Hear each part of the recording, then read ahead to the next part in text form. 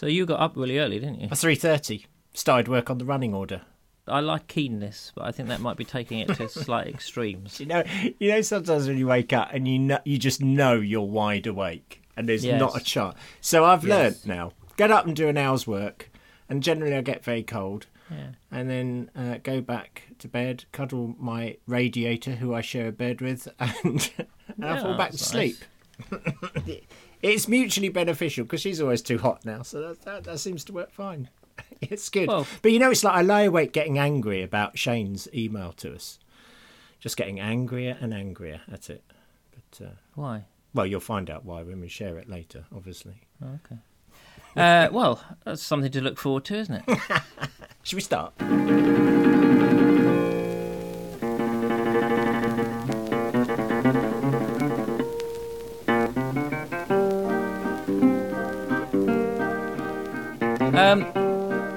It's hello. Brilliant. Hello, everybody. This is Mid-Faith Crisis, episode 109. My name Nick Page. Him name Joe Davis.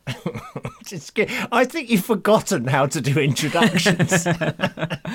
You're presupposing I ever knew. I think it's become a reflex now. I don't like starting it.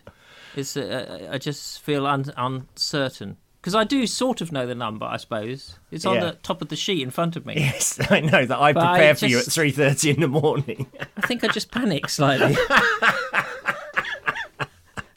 Anyway, good. This is going to be a top-notch production. I can tell. So, how are you? Apart from awake and angry. Apparently. Oh no, well I'm good. I'm loving this extra space to be creative, to read, to meditate, to connect with God. Seeing the beauty. Okay, and how are you really? Oh yeah, no. Well, you wanted the truth. Yes, you didn't say that. I thought you were saying how are you? I'm fine. Well, it didn't sound like you what you just said. No, I mean, well, I guess I'm like everyone. I'm genuinely struggling to concentrate. That's what I can't get my head around. I'm distracted the whole time. I'm having to be as disciplined as I can be with media because the phone goes ping all the time, and but I really am struggling to concentrate on anything for any length of time. So genuinely I think, there's so many lovely things I could do. There's things I could do in the garden. I bought paint before this all started so I could paint the house, and it's like when it comes to it, I can't focus on getting started. And I think the social media is a mixed blessing, isn't it? Because sometimes I join in with all the happy things that are going on and it's a really nice distraction. Other times I actually can't bear it. It's like I need to be left alone to grieve. And I think I recognise these feelings. That feeling of heaviness, not being able to concentrate, low. I recognise what this is. This is grief. This is definitely grief. What are you grieving? I think this is a nice light-hearted start to the show. So let's go here anyway. Yeah. What are you grieving? I'm interested. No. It's the loss of all the freedoms, the loss of being able to go out, the loss of being with friends. Yeah. I mean, obviously not. But not you, but other people who I'm close to. Actual friends. Yes. So yes, it's all that stuff, and it is very similar to grieving someone actually, and also, I've done some funerals recently, and they're. I mean, I think I've done a good job. You do the best job you can, but they're horrible in a way. Yesterday, I did a funeral for a guy. And, the widower sat on the front row on his own, and his daughter sat with her partner at the back of the chapel on the right, and his son with his partner on the left of the chapel.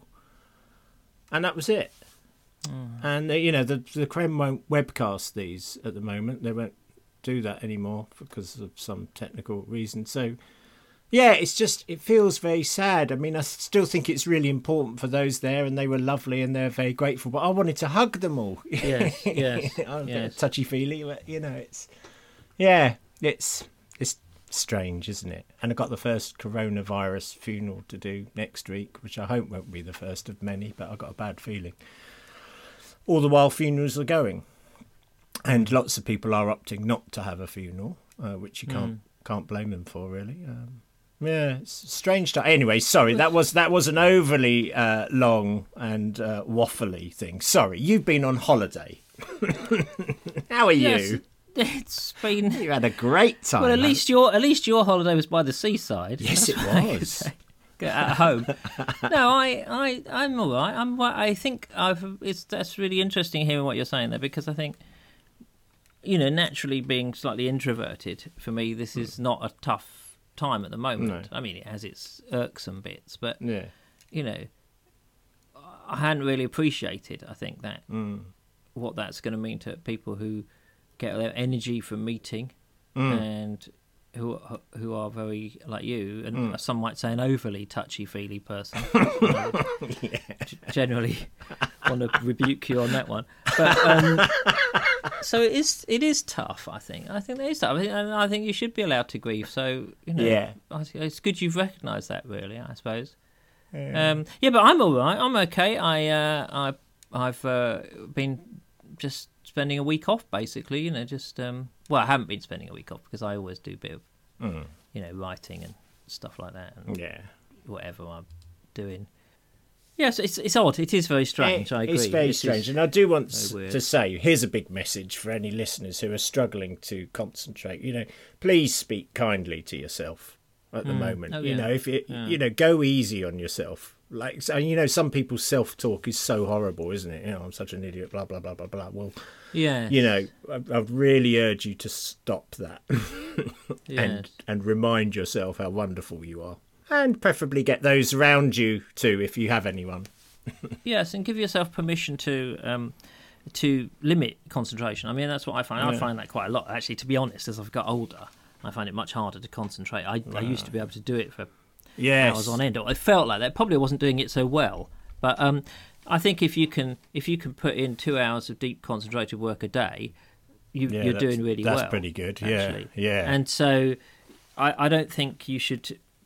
I don't think most of us should feel bad about that. And of course, but the problem is in this life that we've got now is that the other bits that sort of leaven the concentration, the social interaction, the bits talking about around the water cooler moments or whatever, at work, just meeting other people and in general conversation, they're not there. So all we've got is this space, and that's making us feel like we should fill it with productive time exactly. kind of thing. Yeah, and you can't. I don't think you can. And also, my whole routine is like I will sit down and write a funeral, for example, and then I walk around the block. That's just Right. like just my habit. Yes. So the And you're not neighbours allowed must wonder to what do on that. earth is going on. No, exactly. I go out once a day. To that plus, I'm allowed to go out because officially celebrants are key workers. Did you know that? I'm a key worker. No, well, of course you are a key worker. It's not a very glamorous one, but No, it's not glamorous, but it's extremely important. I don't think I deserve the clap the way NHS workers do, perhaps. There's so many answers to that, actually. Listeners abroad, we go out on Thursday nights at 8 o'clock, at least we have done for the past 2 weeks, to applaud, well, firstly NHS workers, but also I was really pleased they expanded it to shop workers and people like that, just the unsung heroes normally who are just keeping the country going. God bless you all. So let me tell you something. Let me give you something, Joe, that will lighten your life straight away and will give you 2 and something hours of just joy. Yes. And that is the National Theatre have started doing free streaming of a play a week Oh, really? on YouTube. Wow. Last night's was the first one. It was One Man, Two Governors, featuring James Corden from quite a while back. It's a fantastic... I'd love to see that. It's so funny. It is so brilliantly... I would love to see that. Can you still get it? Oh, yeah, so I think it's on for a week. It's on for a week on YouTube. So I order you, as your physician, I'm not technically a doctor, as you know, but it doesn't stop me prescribing things for people. Because I like to think there are no such things as experts. So I prescribe you One Man, Two Governors. You will laugh a lot. You'll love it. It's absolutely brilliant. No, thank you. And it's joyous, and it's set in... I don't want to put you off because it's a rewrite, a complete rewrite of an 18th century play, I think. No, that's wonderful. Yeah, but no, but it's set in Brighton in the 50s. Hey. So it's full of skiffle music as well. It's great. You'll love it. Oh, that's good. So just Google National Theatre. I'll put a link up in the show notes. Oh, you are a good man. I'll send you your own handcrafted link. Thank you. And you saying there's no such thing as experts reminds me that you and Trump have so much in common. So thank you. We both like orange. Yeah. I'm wearing orange this one. Do you know what the other thing that's tiring about this time, I think, or makes it difficult, is that what I'm interested, I need to think about this more and maybe come back to it, is that suddenly I've realised how much of life is a moral choice.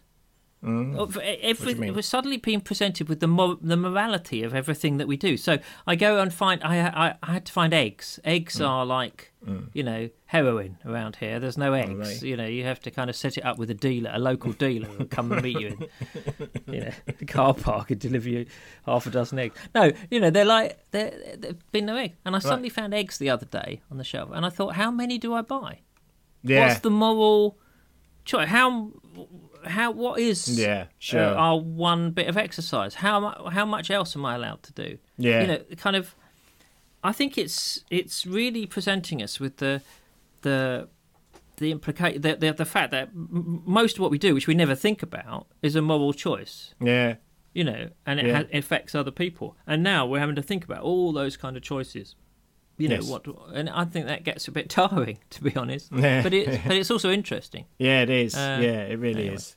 Oh, well done. Anyway, how many eggs did you buy though? I mean, I've got to ask. I bought a dozen because that's what I would normally buy. That sounds well. And very I live fair. in a house full of vegetarians now, and they eat eggs. Do they? Not vegans. Good. Yes. No, they're not vegans. Yeah. No, they eat a lot of eggs. So there you go. Hey. So here's the good news. Go on. Tonight, four of us have ordered the same 2 bottles of red wine, and we all have the same 2 bottles of red, and we're going to do a Zoom wine tasting. That's a brilliant idea. So just 2. So great. there you go. Obviously, we didn't get 6 bottles because you then have 2 open bottles of red wine. Right, which should last me theoretically 2 weeks. It's not going to happen. I give it 20 minutes. Yeah, exactly. Okay. So, shall we move on? We're going to have an interview in this show with a mutual friend, Dave Hopwood. Yeah. Who was going to talk a lot about film. So I thought it'd be right up your alley. This is an lovely interview guy. I recorded at Lee Abbey some weeks back now. But before that, should we have a couple of feedback moments? Yes, yeah. You better deal okay. with Shane at some point, given that he's made you so angry. I don't even know if I can bring myself to read his email. It makes me angry. Anyway, Go on then. Anyway, no, I'm joking. Helen says this. Hi, Joe. Just writing to tell you that you're not alone in naming birds. In our family, we don't name all types of birds, but when we see a robin, we always call it Alan, which I like. We used to have a kind elderly neighbour called Alan who would just love to see our children. He would show us around his beautiful garden and tell us how he would watch the birds, and he especially delighted in a robin, which would often come and visit him. Alan reached 100 years old, which we celebrated with a street party, and he sadly died the following year. We were fortunate enough to buy his house and make it into our family home, and so every time we see a robin, it's named Alan in memory of our lovely neighbour Alan. Isn't that great? And he said, and Helen says, thanks so much for your latest podcast, mulling over how we respond to the coronavirus crisis. I've travelled through many emotions over the past few weeks, as I'm sure everyone has. One feeling is of guilt that I'm not a key worker of any description. And as we have 4 children who are now all at home all the time, I'm not in any position to really offer any extra help to those that might need it. I'm just so tired all the time. I'm thankful for all we have, a safe home, a garden. Both my husband and I have secure jobs. We're all healthy and not in any risk category and so much more, but also feel guilty for it. I've come back to something I heard a little while ago. The context was when you might feel burdened in church because so many things are asked of you. Get involved in this project, bake a cake for that event, read the Bible more, pray harder, etc. But rather than feel overloaded with doing so much stuff, we could just focus on what we are doing normally every day and simply ask, how can I do this task in a more loving way? So in our current situation, I'm asking myself, what is the most loving thing I can do at this time? And the resounding answer is, stay at home. It feels so wrong and contrary to all that I think I should be doing now, but it is the most loving thing to do. My heart breaks for all those people so badly affected by this situation, and I feel so powerless to do anything. I'm paralysed by the enormity of it all. But then I also see that I might be able to do some small things as well. Organise a street WhatsApp support group, buy some milk for a neighbour, write a letter to someone on their own, keep in touch with friends, which are perhaps just as valuable and loving as what our health workers, supermarket workers, etc. are doing for us. We're definitely all in it together, and I hope we will come out of this having learnt some important lessons about community and valuing others. I've also started writing a journal, which under normal circumstances I would hate. Sorry, Nick, maybe it's my lack of quality stationery and pens.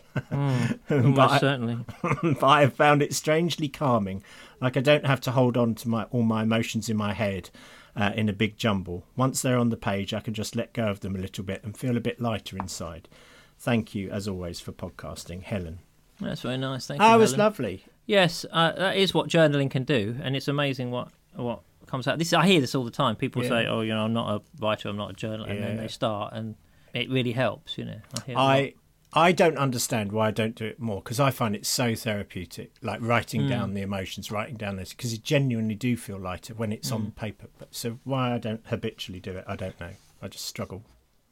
Instantly, on the subject of naming birds, I just felt I should update you on Woody and Wilma, because there's been some important developments in the whole addiction thing. It is now officially Woody and Wilma and Wendy. They're a threesome. Oh, they're trying to make it work. Suburban. I know it's not traditional marriage, but we just have to expand our views of marriage. I don't know if I can go there, Joe. I'm very much on the traditional Christian wood pigeon kind of. One male wood pigeon and one female wood pigeon. Yes, kind of. yeah, indeed. They've very much should be together for life. Yeah, well, they seem to be making it work. Okay. You down in the wilds of Worthing. Oh, yeah. I think your standards are slipping, I'll be honest. Front line of modern birding relationships. Yeah.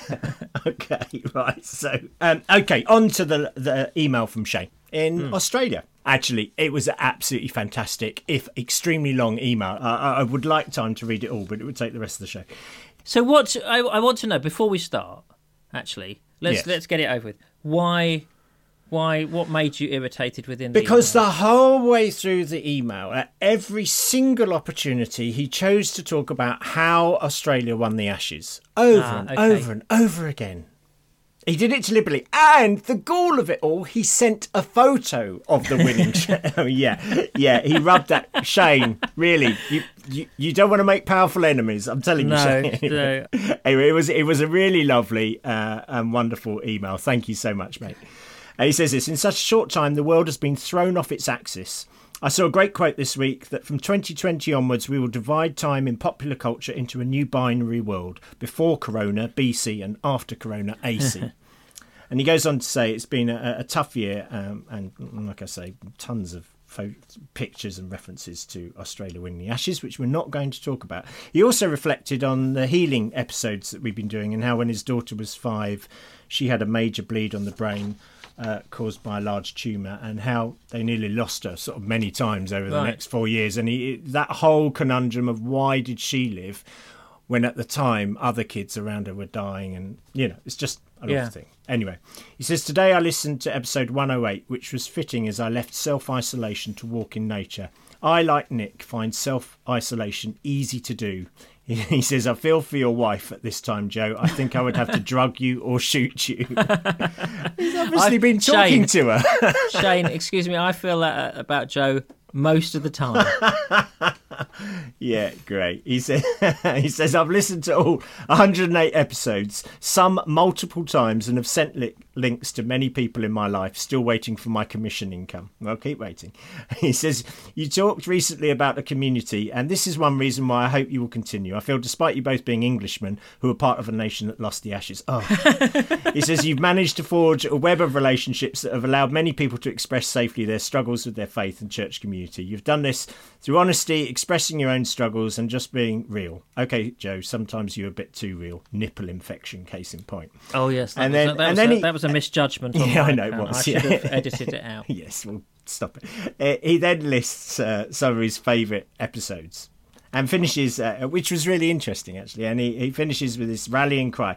Says, at this time, I would hope as a family, i.e. a mid-faith community, we remain calm as we have a greater hope and that we look to how we can impact a new AC world. Once upon a time, in times of crisis, people of faith and compassion were the ones that stood tall and supported communities. Let us all take stock of those around us. Let us be thankful we are well. Let us not hoard and not panic. Let us have a calmness about us. Let us decide to live intentionally at this time by first and foremost being attentive to the needs of people around us, whether our neighbour, friends all over the world, those working in supermarkets, healthcare, or the lady walking around the supermarket looking for food with 3 kids hanging off her back. Let's find the moments as a family that we can deliberately show love and grace. Heck, the world needs it.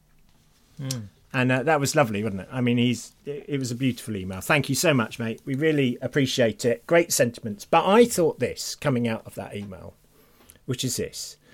So, you know, the Olympics have been cancelled. Yeah. Formula One's been cancelled. Wimbledon's been cancelled. Football was pretty much cancelled.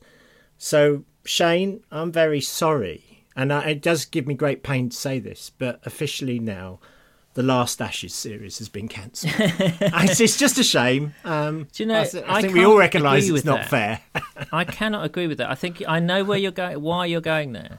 But if we cancel the Last Ashes, we lose Ben Stokes winning the match single-handedly. Which actually I think is a better argument for saying that morally we won. And in heroic terms, England won that is true. Series. Yeah, we did, didn't we? Because it was drawn series, in fact, I think. And so they only won it on the technicality. I think it was a draw series, wasn't it? Yes, it was. Let's say it was. But, if we lose that match, that match, I think, outrules everything, really, doesn't it? The match where technically we won the Ashes, is what you're saying. I think technically we won it forever, based on that one performance. Okay, well...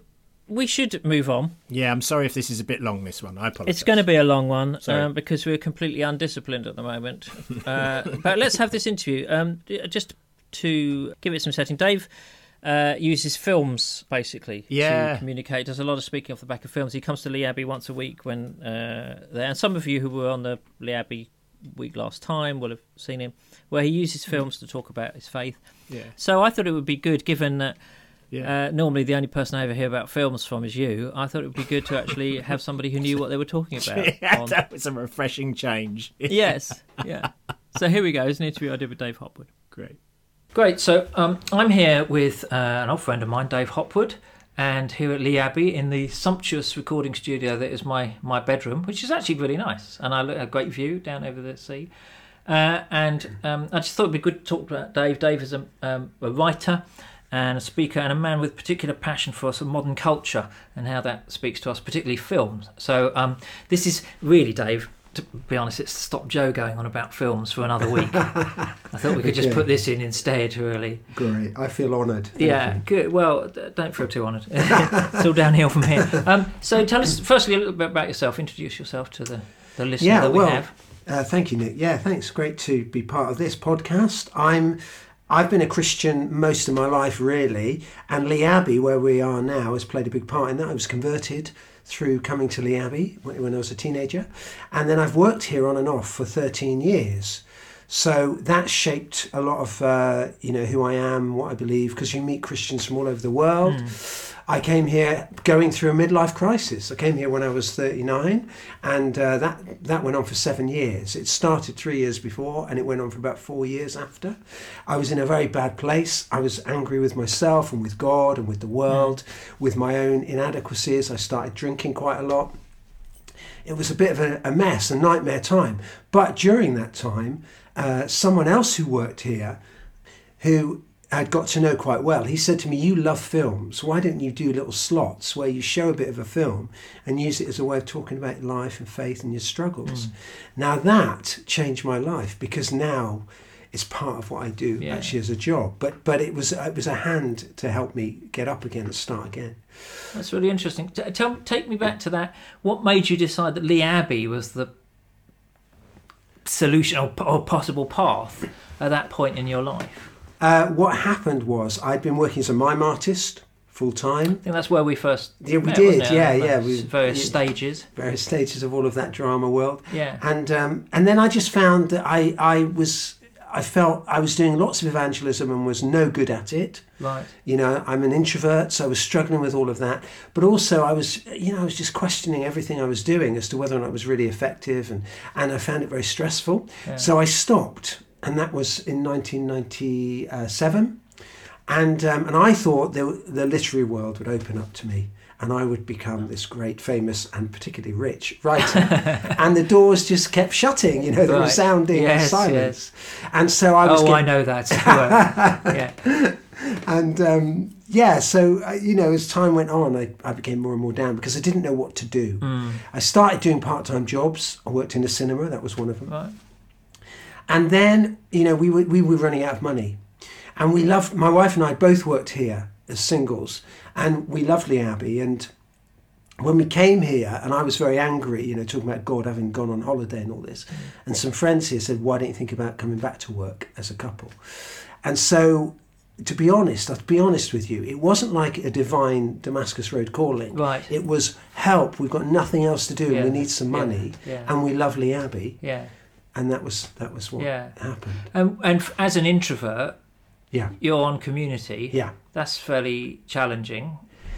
It is, but I feel safe here. Yeah, Safer sure. than I do out in some places out in the wider world. To me, this feels like home, and I feel I can be part of welcoming people to come. Right. It's a funny old thing with me. I don't feel so introverted when I'm actually here. Yeah, well, that's great. So you were on Community for quite a while, and 9 years. you were writing during that time. When did the Bloke's Bible come out? Yeah, Right before that or during that time? Well, the Bloke's Bible was a result of the breakdown. Ah, okay. Because what happened was, I think a mutual friend, Ali Hull, both know her, she heard me doing one of my film sessions, and she could probably hear the stuff that was coming out. Yeah. She said, have you ever thought about writing some of this down? So eventually that became what was the Bloke's Bible. And what I've often said to people is, it was really me vomiting out my frustration and questions, hopefully in a humorous way, while fictionally drinking Guinness. And yet it's the book above all others that people have said to me that they found it helpful. Yeah, it is good. And the cover also made it look like a pint of Guinness, didn't it? It was a brilliant cover. I thought it was great. Yeah. And it was a really fresh take, and it kind of showed your inventiveness and I think your courage as well to sort of do it in a certain way. So as a writer, what are you trying to do at the moment, or what are you looking for around at the moment? Well, in a way, nothing much has changed in the sense that I'm always trying to find a different angle. Yeah.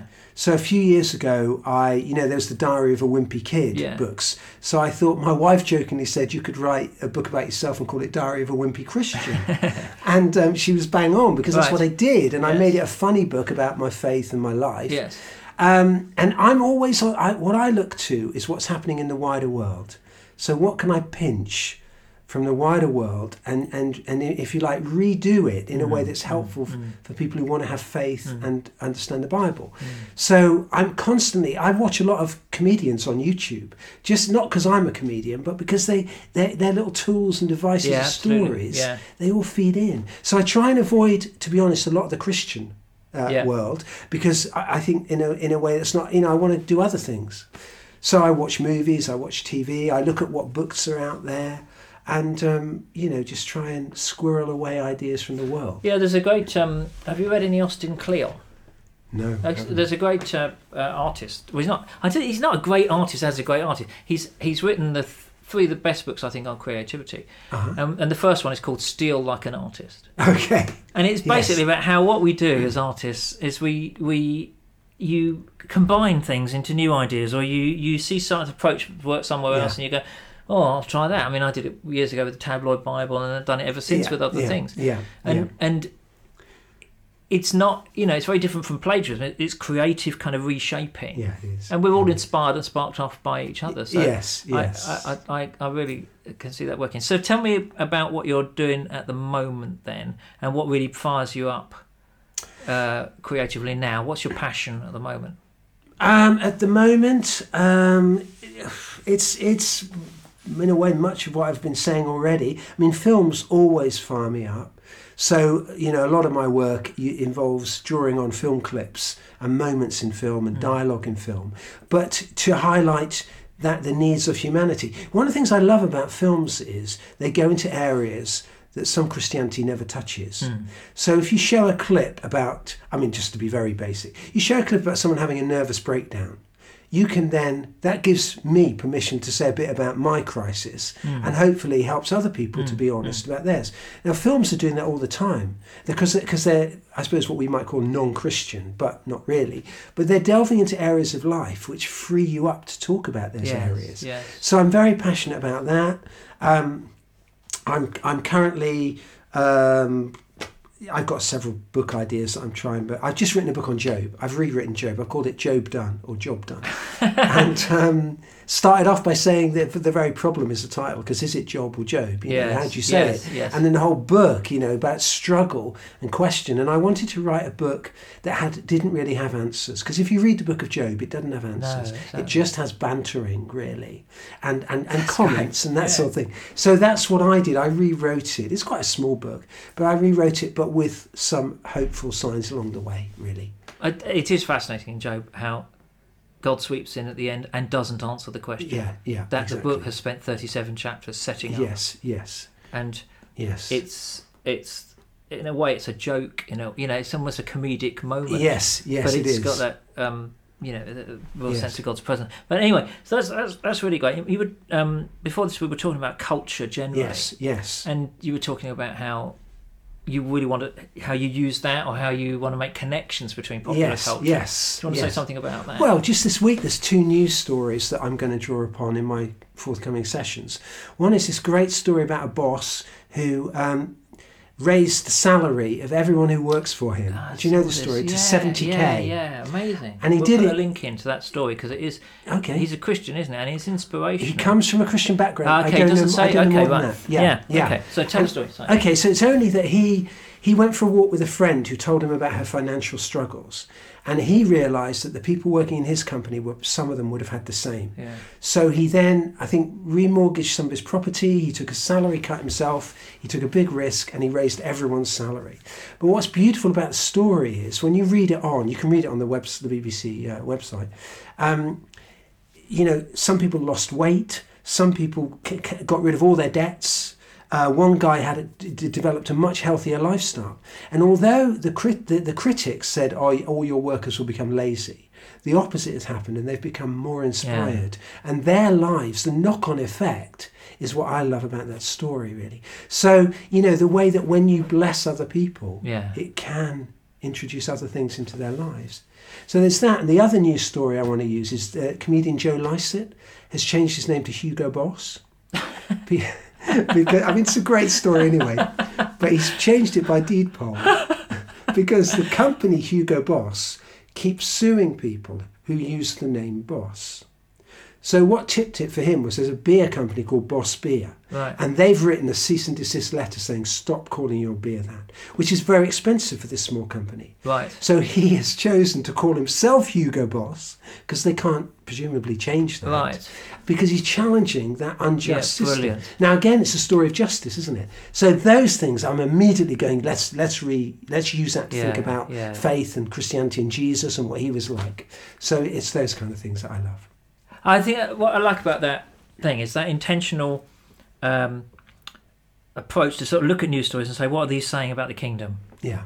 What does this tell me? It's almost a parable kind of thing going on there. Totally, But I love that, and that's kind of what I've been doing here this week, is trying to encourage people to pay attention to things and see what are the connections between creation or the world or themselves or all kinds of stuff, the Bible, with their own faith.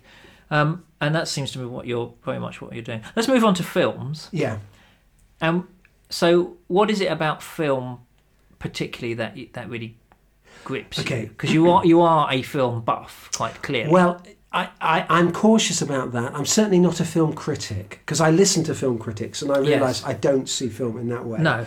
But I love story. That's where I'd start. Okay. And the media of film telling stories is often, there's moments in film, what the director's done or the way they've written the dialogue. Those things I bore my wife silly with stories, not only of the films, but the story behind the film. So I have a natural love for film. Yeah.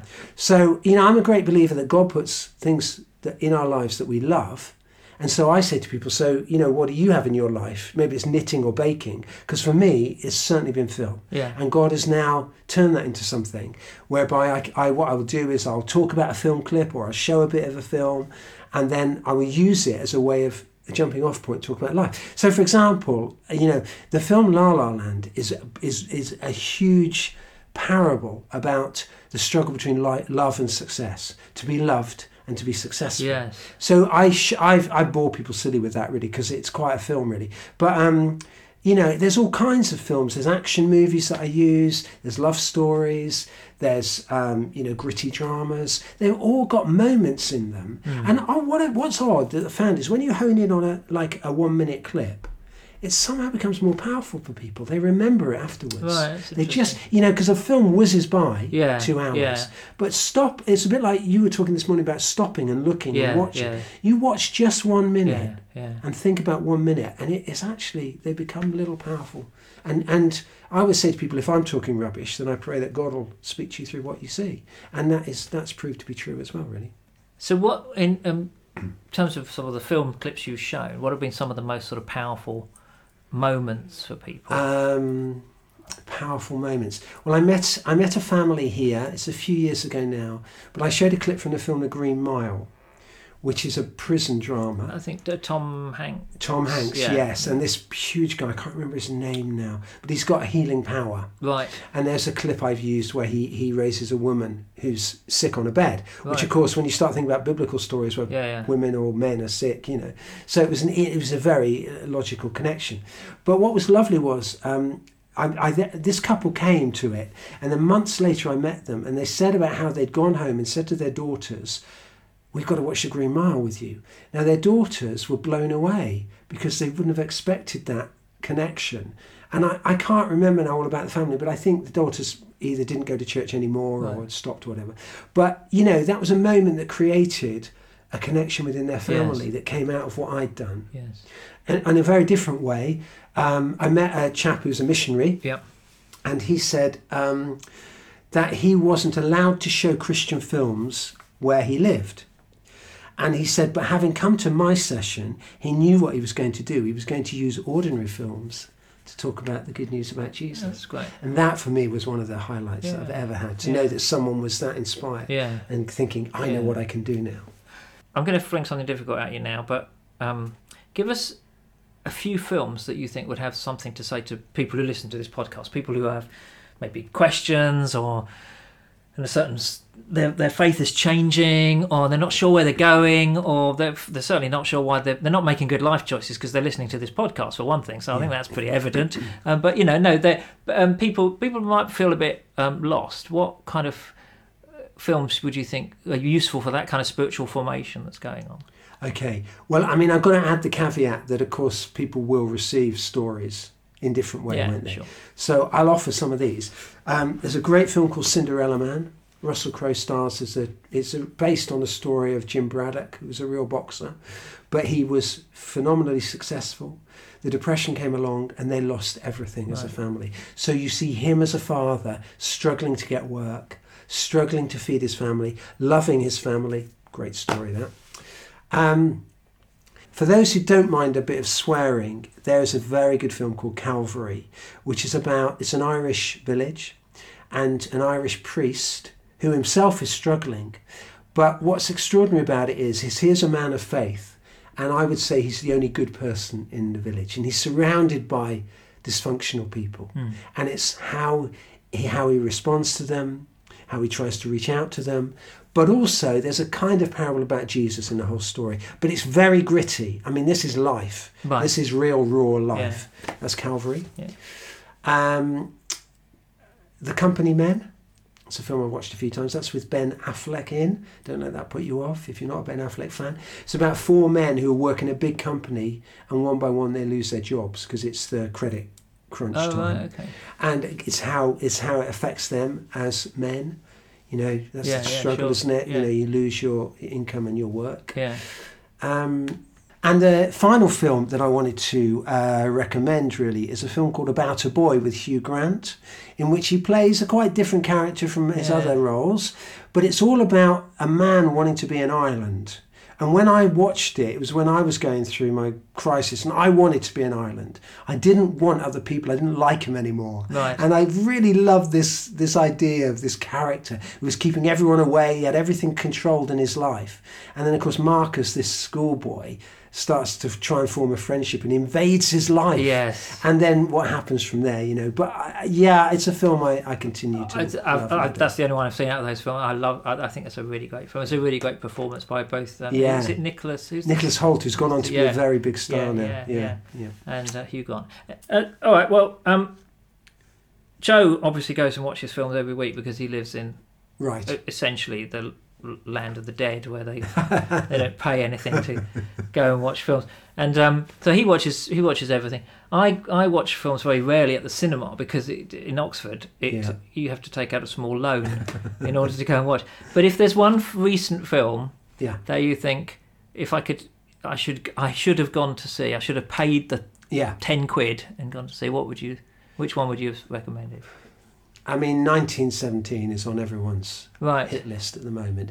I would say that the story is very straightforward, but even if you're not into cinematography and camera work, it creates an incredible film experience on a big screen because the camera, it does it all in one take. And although that perhaps just sounds like a technicality, it plunges you into the story in a very, very different way. And if you go and watch that on a big screen, that will be and it's also a great story of keeping going against the odds.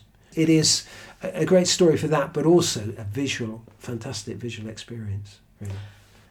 And finally, what is it, Joe, whenever he talks about films, if a film has a moment of kindness in it, it reduces him to a sobbing heap.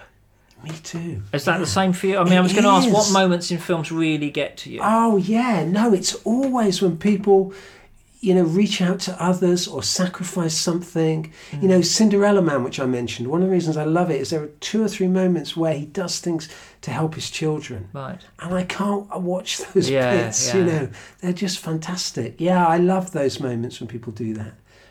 When they reach out in all kinds of ways, really, but moments of kindness. There's something about that storytelling, that medium, that makes that emotional connection in a way that a few other things do, I think. I have it in theatre occasionally, I often end up crying in the theatre, which is pretty tough actually, because you're really not supposed to cry. Are you not? It's sort of frowned upon, but I think the last few times I've been, there's a moment in I went to see the musical Hamilton. I don't know if you've I know of it, and it has this remarkable song about when he has really messed up and he's lost all his career, and it's about him and his wife, and their son has died and all this kind of stuff going on, and it's partly down to him and he and his wife rebuilding their relationship together, and it's all about forgiveness. Yes. I'm just in floods at that point. But other people must surely as well. Well, I guess I don't know. I didn't notice them. Okay. I do have these moments. I once went to see. I had it in Mamma Mia. Funnily enough, which one? The second one. The first no, one. I had it in the second one. Oh, did you? Oh my goodness! I was so glad the lights were down. I just kept thinking, I hope the woman next to me can't feel my seat shaking. I was trying to keep it together. Oh dear. Yeah, I'll tell you my moment. Sure. So my moment in Mamma Mia was, there's a bit where she sings "Slipping Through My Fingers," where she's getting her daughter ready for the wedding, and I have 3 daughters. And it's kind of like, and I was, because we'd arrived late at the cinema, we weren't all sitting together, we went as a family. Yeah. But they were all off, the other 4 were off somewhere else, and I was sitting in the middle of a group of middle-aged women.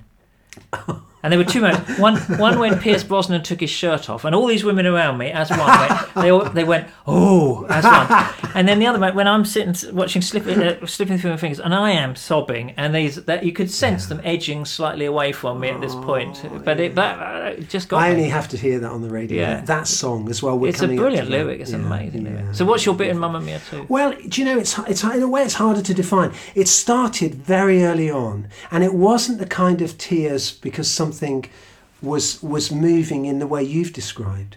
I grew up with the songs from ABBA, and one of the ones I've always loved is a song called "When I Kissed the Teacher." Okay, yes. Now for me that's a great joyful song, and suddenly I saw it being acted out on the screen. Oh, wow. And the joy, I felt I had this unusual emotion of feeling so full of joy and so full of emotion. and it started me off. And That's I can't amazing. describe it. It was swelled up inside me. And again, if we talk about God, I just thought, wow, this is a great God moment. Yes, this great. is a moment where life is so good. Yes. It's moved me. Yeah. It was. And it's ridiculous, isn't it, really? Because thinking about those two films, and one we often talk about here on Paddington 2, we talk about yeah. they're ludicrous. I mean, the plots of both Mamma Mia films are just Yeah, they completely are. stupid. Yeah. And yet somehow, through the grace of God, the completely stupid can give us these moments of real connection. Total. There was a great speech from Brad Pitt. He's been winning a lot of awards lately, and he gave this. I've got this little brilliant bit of his award speech where he says this. He says, "As actors, we know loneliness and pain, we know wisdom and grace, we know ridiculousness and funny, and we bring all of that to the screen." And I thought, that's what we bring to our faith. I love that little moment, especially ridiculousness and funny, because as men, we know what it is sometimes to be ridiculous, don't we? But we bring all of that, and I thought, you captured that there. That's a brilliant moment to say that, That's a great thought on which to leave it. It's been a joy talking to you. Thank you very much. Thank you. It's been great to be here. Well, there we go. That was me speaking to Dave Hopwood 3 or 4 weeks ago. BC, before coronavirus. Yeah, that was brilliant. Really well done. I mean, I must have interested you because obviously you are the film buff here. Well, I love films. I wouldn't call myself a buff, but I do love films. Yeah. Well, you're not buff certainly, but you're a buff.